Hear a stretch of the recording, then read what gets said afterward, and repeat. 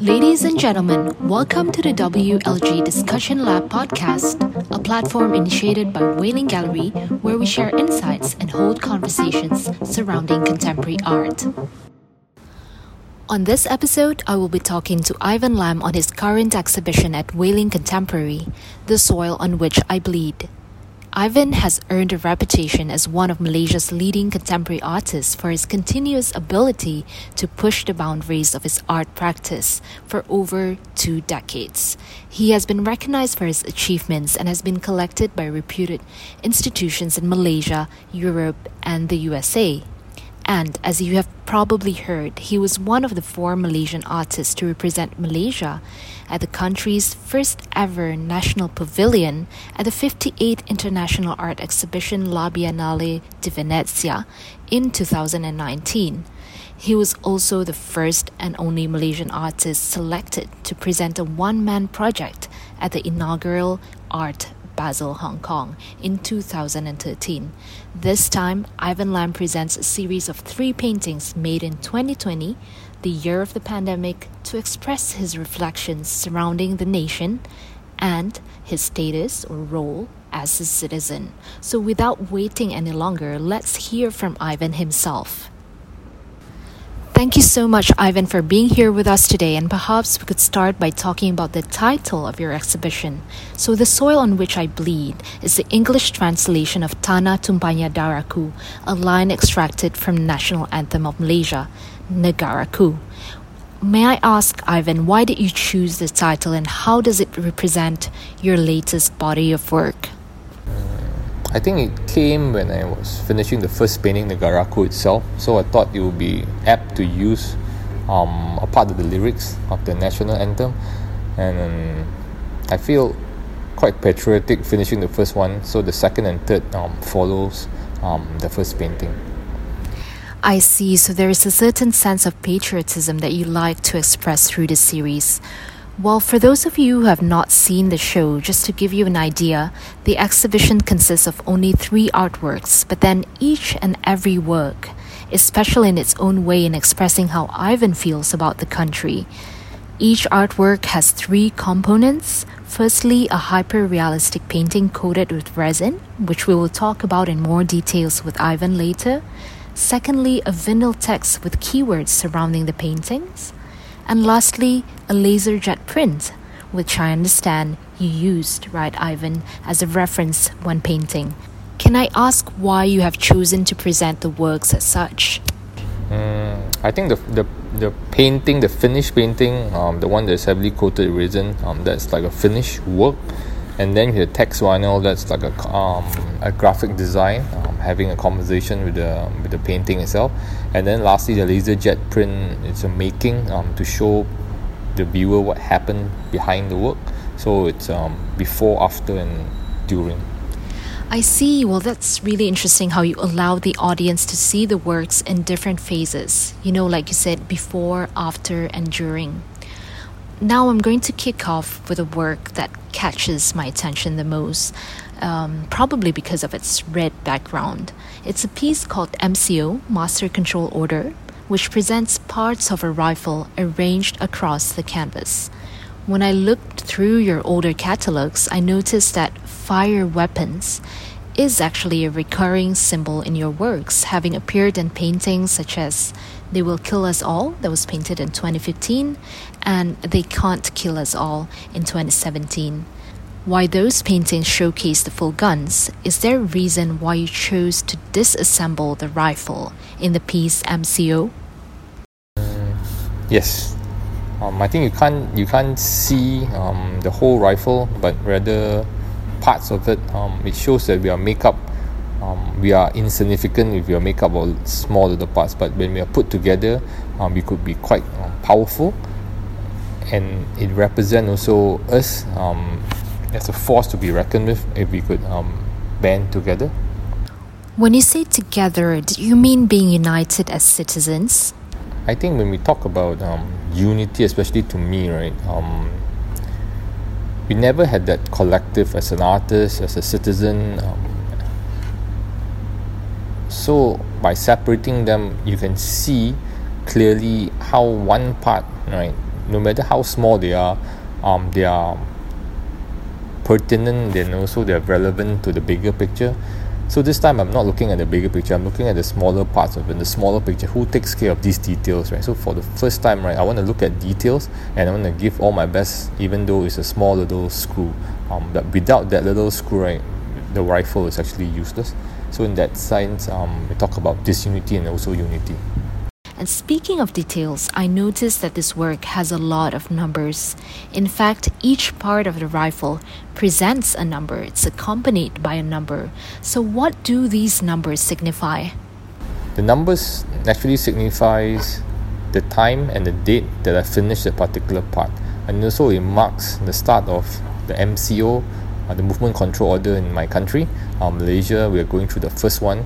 So I feel like a prisoner marking the dates, the day till they get released. Thanks, Ivan, for explaining. Knowing that these are all the dates of the first lockdown, I can see how this piece marks the start of the pandemic, especially for Malaysians. Next, let's talk about the piece Negaraku. In this painting, you have 16 stones arranged in a circular form on the top half of the canvas, while 3 stones are arranged in a line on the lower part of the canvas, all painted on a green background. I'm just curious about why you labeled the 16 stones with the names of the states and federal territories of Malaysia, and the 3 stones with the words self, family, and community. What's the significance of these words in the context of this painting? Signify, actually. As I said earlier, with the smaller picture and then versus a big picture, you always have to start with yourself first, and then next is your family, community, before you go to your own state, and then your state will form your country. So it's a reverse, and you see 3 of them at the bottom: self, family, and community. They are the one that support the stones, the 16 stones. They are on top and they are arranged in a circular format. So without self, family, and community, they shouldn't. There's no state, and then there's no country. That's a very good point, and I do think that we should all, as citizens, have that in mind. We have to start with ourselves. But why the different stones to represent the different states? Is there any significance to that? Yep. I think every stone is made up. I know every stone is made out of a different rock or different component of elements, and that also represents all our states. We make up one country, but all of us have our distinct features, our distinct personality, idiosyncrasy, right? So it's about difference, but yet it's represented in a very circular manner. I see. Okay, another thing that's really intriguing is that across the painting, there are also element symbols of the chemistry periodic table. So there's Ne for neon, Ga for gallium, and then there's Ra, K, and U. But then when you think about it, if you connect all these symbols, it actually forms the word Negaraku, that translates as my country, and it's also, once again, the title of the national anthem of Malaysia. May I know how this idea came about, Ivan? Because I think it was going to the very base of our makeup, what elements form us. So happened that I managed to pick up Ne, Ga, Ra, and Ku, right? And then they are actual periodical element symbols. And I find it quite cool that we could actually use those things and form words. So we are not alone. I think no man is an island, and we can make things up as we form ourselves. And those words actually made up the word country in Malay. Thank you so much, Ivan, for sharing. Well, ladies and gentlemen, so far we've talked about the works Negaraku and MCO. As you know, there's a third painting in the series, and this third painting is called Dark Side of the Moon. As its title suggests, the painting depicts a moon, a full moon, beautifully painted in the center of the canvas.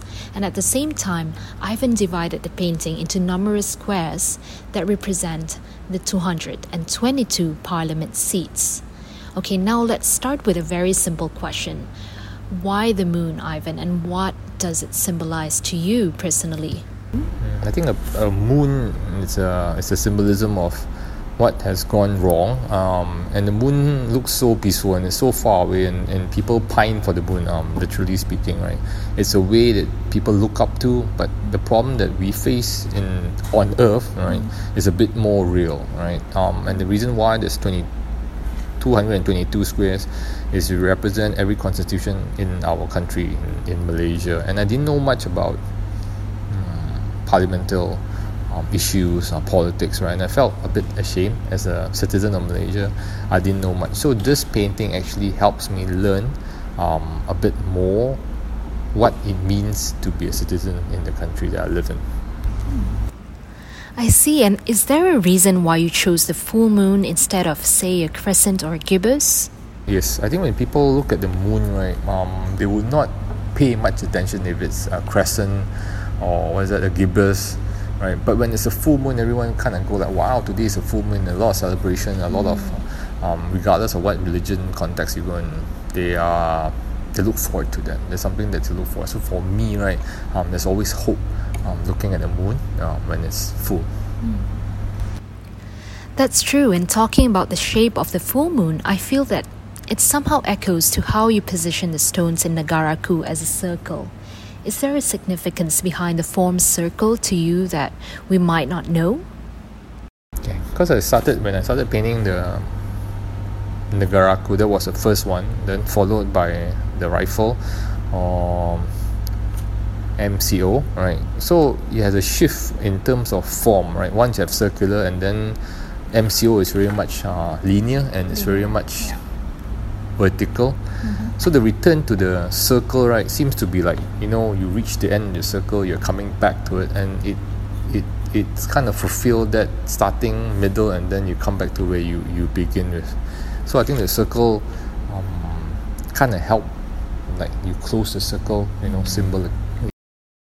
Okay, so now going back to the squares, you did mention that it's about the parliament system, and that's why each and every square has a code. So from P1 to P222 to represent the parliament seats.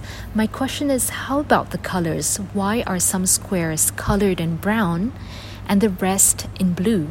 Since there's 222 of them, right, it's divided equally, 111 on the blue side and then 111 on the green side. So it's always a jostling of position and how we could end up having a government form if you have enough seats. And I find it really precarious to leave everything to these people at the it's like a precarious balance that we constantly jostle for seats, right? And you see people jumping from left to right and right to left. So I want to depict that. I'm not saying that one is better than the other. It so happens to be right in the center of it, and we have an equal amount of blue and equal amount of green. Now, since we've talked about all three works, I'd like to hear what you, Ivan, seek as an artist or even as a citizen through making these works. What do you hope to understand or achieve? As an artist, as myself, right, I didn't ask to seek. I didn't start to seek answers to the work. I learned a lot during this period of 2 years about what it means to be a Malaysian living in my own country. Sometimes I felt so foreign. I was just hoping that I could get a bit more understanding, a bit more patience with my country and also myself. So to put it in a nutshell, right, we are still growing. We are stumbling. We fall down. We fight. We make up. So all those are part of growing up, I think. Okay. As a citizen, as a human, and also as a country. I see. Understanding and patience. Ladies and gentlemen, those are the keywords that Ivan just shared.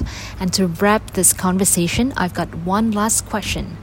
As a citizen, what's the one thing you'd like to say to fellow citizens of the country?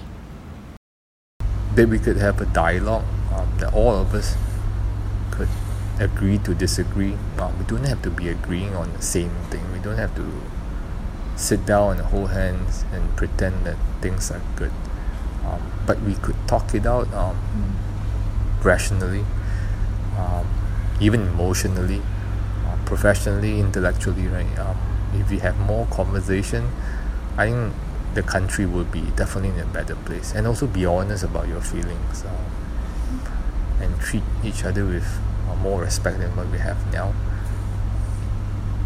Well, I couldn't agree more. Thank you so much, Ivan, for such an inspiring talk. And in this hope for better days, this sounds to me like a call to action for change. Well, ladies and gentlemen, you have just listened to Malaysian artist Ivan Lam talk about his latest body of work, The Soil on Which I Bleed. This exhibition will still be on view at Wailing Contemporary until the 25th of April 2021. So for those of you who have not had the chance to visit the show, this is the time. Thank you for listening to our podcast. On our next episodes, we will be sharing more topics related to art and collecting. So be sure to follow us to find out more. See you!